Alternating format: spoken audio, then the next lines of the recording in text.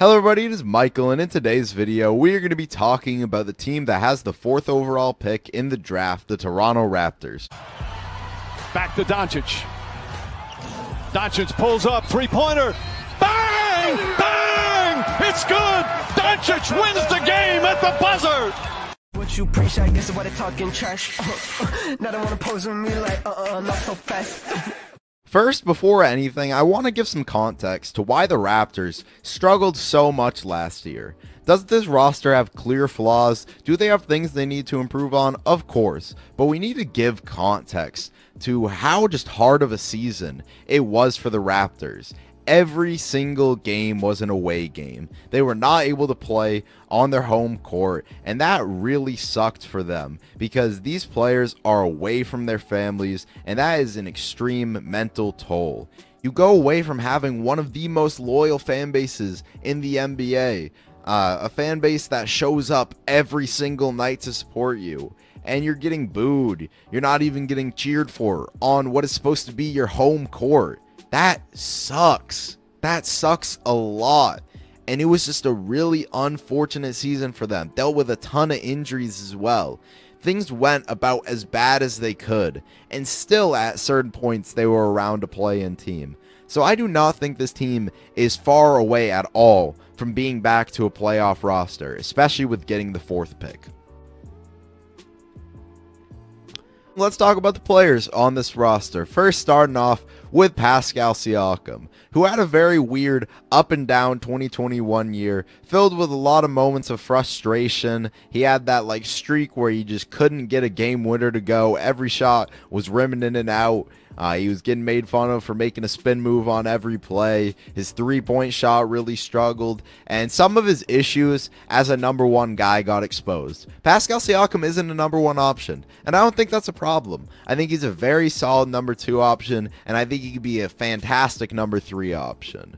But he's still a good basketball player. Some people act like Pascal Siakam just sucks.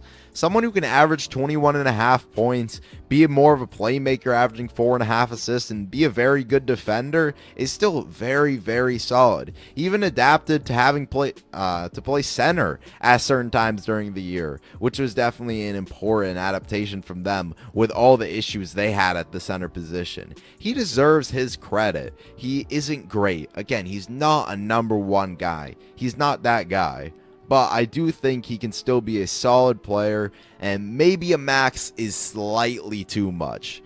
But he's going to be a long-term piece for this Raptors team. Fred VanVleet had a near all-star caliber year. He was just very good throughout the entire season. His efficiency field goal percentage wise is always not going to look good. People need to get used to that because he takes a lot of threes per game. Over half of his shots come from behind the arc. And he was a solid shooter, 36.6%. That's very good considering the amount of attempts and the amount of difficulty. So even though his percentages are never going to look great, especially field goal percentage, I do still think he's a very good player to have on this team. And they got him on a solid contract as well. Someone who can average nearly 20 points a game, a very good playmaker, and someone who's a really, really good defender as well. He's going to be a nice long-term piece. I like the duo of him and Pascal Siakam, and I think he's definitely a player who deserves a lot of credit. Still only 26 years old, and still room to grow. I do think he can be an all-star player at some point in his career. Now let's talk about what is, in my opinion, the most underrated player in the NBA as a whole, OG Anunoby. He is so underrated for how good he is. OG Anunoby is one of the best defenders in the NBA. He is a defensive player of the year caliber defender in my opinion.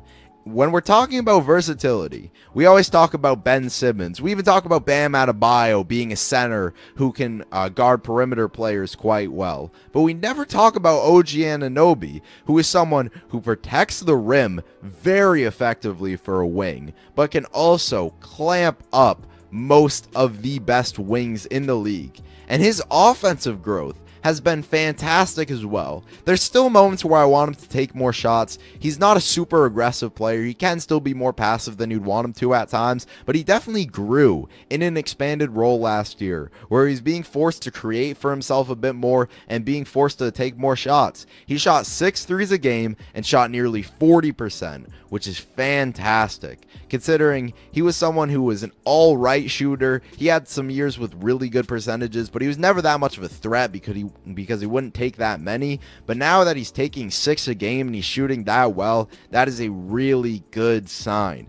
He is just so underrated, does not get nearly the credit that he deserves. And I think a nucleus that includes Pascal, Fred VanVleet, and OG Anunoby, while that's not a core that's going to win a championship, surrounded by a superstar player, I think those are the perfect type of guys that you need. So maybe their Kawhi Leonard comes along again, and you already have building blocks alongside him who are under contract for a good amount. I think OG Anunoby is a really, really special player. And the fact that he's only getting paid about $17.5 million on this contract is incredibly solid for him. So he's going to be great. And I just love what he brings to this team. I cannot speak highly enough of OG Anunoby. They have another one of my favorite players in the NBA as well, in Gary Trent Jr. They are going to have to pay him, which I do think is a big thing, but they were a big winner in the Norman Powell trade. With Norman Powell not even being that much better than Gary Trent, he's like,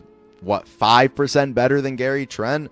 And with Gary being so much younger than him and them both being free agents, it made all the sense in the world for a Raptors team that was going towards a rebuild to pick up someone like Gary Trent Jr., who is a really, really nice young wing. He's someone who shoots the hell out of the ball, is one of the most confident players I have just ever seen. Like, he has that J.R. Smith confidence where sometimes it can even be a little bad just how confident he is. Solid defensive wing as well. And I really want to see them get him on a long-term contract because I think he's yet another really good piece in the nucleus. And with them likely drafting Jalen Suggs, not even likely, they're going to draft Jalen Suggs. Let's be real here.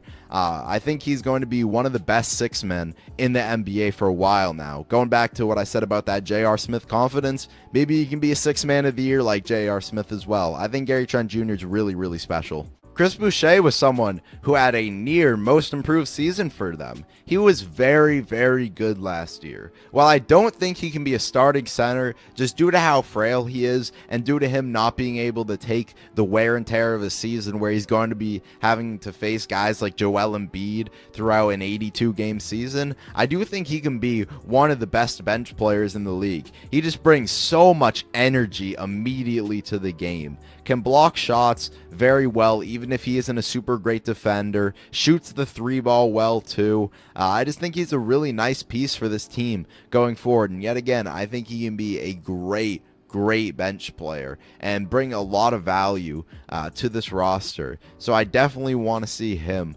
after this season's over, where he's only getting paid $7 million, be extended. He is a bit older than you would think. He's 28 years old, but I do like what he brings to this team and do think he can be a piece for them at least for the next couple of seasons. Talking about who they drafted in last year's draft, they drafted Malachi Flynn, who was one of my favorite sleeper players in all of that 2020 class. I think he was a very underrated player, and he had an up and down season, full of good moments, full of bad moments, but showed potential no matter what. His efficiency was pretty rough. He only shot 42% on 2-pointers. That is bad, straight up. But I do think he has a ton of potential for this team going forward. And I think a backcourt off the bench that includes potentially him and Gary Trent, that's really exciting, and that really brings a punch. When he started to start games at the end of the year with Kyle Lowry being injured and with them basically giving up on the season, he showed a lot of really nice signs and a lot of the stuff that he showed in college that made him one of the better PGs in the 2020 draft. So I'm really excited about the future of him, and I think he can be a really good bench piece for this roster going forward. Only 22 years old and has a lot of room to grow, clearly got much better with experience, and I think he's going to have a great second season. Now, talking about that fourth pick, they are going to be taking Jalen Suggs out of Gonzaga if they stay there. Jalen Suggs is someone who I like a ton. Love the energy he plays with. Love the just fight he plays with every single night. He's always diving for loose balls, always making energy plays for his team. And I think he's going to be to this team what Kyle Lowry was for such a long time. And that's really exciting. With Kyle Lowry on his way out, getting someone who can immediately replace that role as the leader on this roster was very important. And I think he's going to be a great pick for them. But I could see them trying to trade up as well. I don't think there's a single scenario where they trade down, but trading up is something I could see them doing. And if somehow they could trade up to the second pick and get Evan Mobley, oh my God, that was my pipe dream on draft lottery night, was the Raptors somehow landing Evan Mobley. And them getting 4 puts them into the position where potentially they could do that. Let's say the Rockets want to trade down, get some more value, and they don't think the drop-off between Mobley, Green, and Suggs is that much. Let's say that happens. You could make a trade. You could trade the number 4 pick, maybe Malachi Flynn, and maybe trade some other stuff as well. I don't know what that stuff would exactly be. I don't have a trade right here, but I do think that's an enticing option. And if that's there, I would definitely try and do it, because I think Evan Mobley is a generational defender, and putting a front court out there of OG Anunoby, Pascal Siakam, and Evan Mobley with good backcourt defenders as well in Fred VanVleet and in Gary Trent Jr. would give the other team absolute pure hell. Playing against a Raptors team that had those guys would be terrifying, and I think that's a team that is a legitimate playoff team immediately just by getting Evan Mobley. I think he's that impactful, and going forward, the versatility, the creation, like that team is terrifying. So if they could somehow facilitate that, that would be awesome. But I do think the more likely scenario is that they get Jalen Suggs, which is a big W as well. Now, talking about free agency, they have most of the guys they're going to have on this roster going forward under contract, which is very nice. They have Pascal, they have VanVleet, they have Anunoby, and they have Malachi Flynn. The only guy you're going to need to re-sign is Gary Trent Jr., and he's definitely going to demand some money, but I don't think he's going to demand too much where it's really going to be that much of a problem. The only thing is if you are going to be able to facilitate a sign and trade for Kyle Lowry. I think it's very clear Kyle Lowry is out the door. He is someone who's going to not be on this roster going forward, which I think is in the best interest of both of them. Their time together was fantastic. They won a championship. Kyle Lowry is the greatest Raptors player in their history. But at a certain point, it's time to separate, and this time is now. So if you can facilitate a sign and trade, that would be awesome, but he might just leave as well. I do think a sign and trade potentially with a team like the Clippers, you could get Luke Kennard, a nice shooter to have off the bench. That could be something potentially that would happen. Maybe he goes to Miami and you get something there, even though they have cap space, so they could probably just get him straight up. Maybe he goes to a team like the Dallas Mavs and you could probably get something there as well. No matter what, I just don't see him on this roster going forward. But again, it's been such just a great time that they've had together. It's been such a successful era, and I think it's just time to move on. Hopefully you can extract whatever value's left in Kyle Lowry in free agency. You'll also have some expirings, which you should be excited about. Rodney Hood is on a non-guaranteed contract. You just drop those guarantees, and he's not on the roster going forward. He gets to go to try to contend with a team. You let go of Aaron Baines because he was awful for you last year. You'll have Stanley Johnson on an expiring as well, and you free up a nice little bit of cap space. It's still not a ton, especially considering that Pascal and VanVleet are going to be making $50 million combined next year, and then you'll have OG Anunoby on his $16 million contract, Chris Boucher making $7 million, but you'll at least have some money, and I would just take swings on young players. Obviously, don't throw out any dumb contracts, but maybe take some swings on some restricted guys or some guys who are unrestricted that just haven't panned out. Like, I would try and sign someone like, say, Harry Giles. You know, he has a lot of talent. He just hasn't panned out. I feel like situations haven't gone his way. Just try and like make little moves like that, and no matter what, you're gonna have a really good core going forward.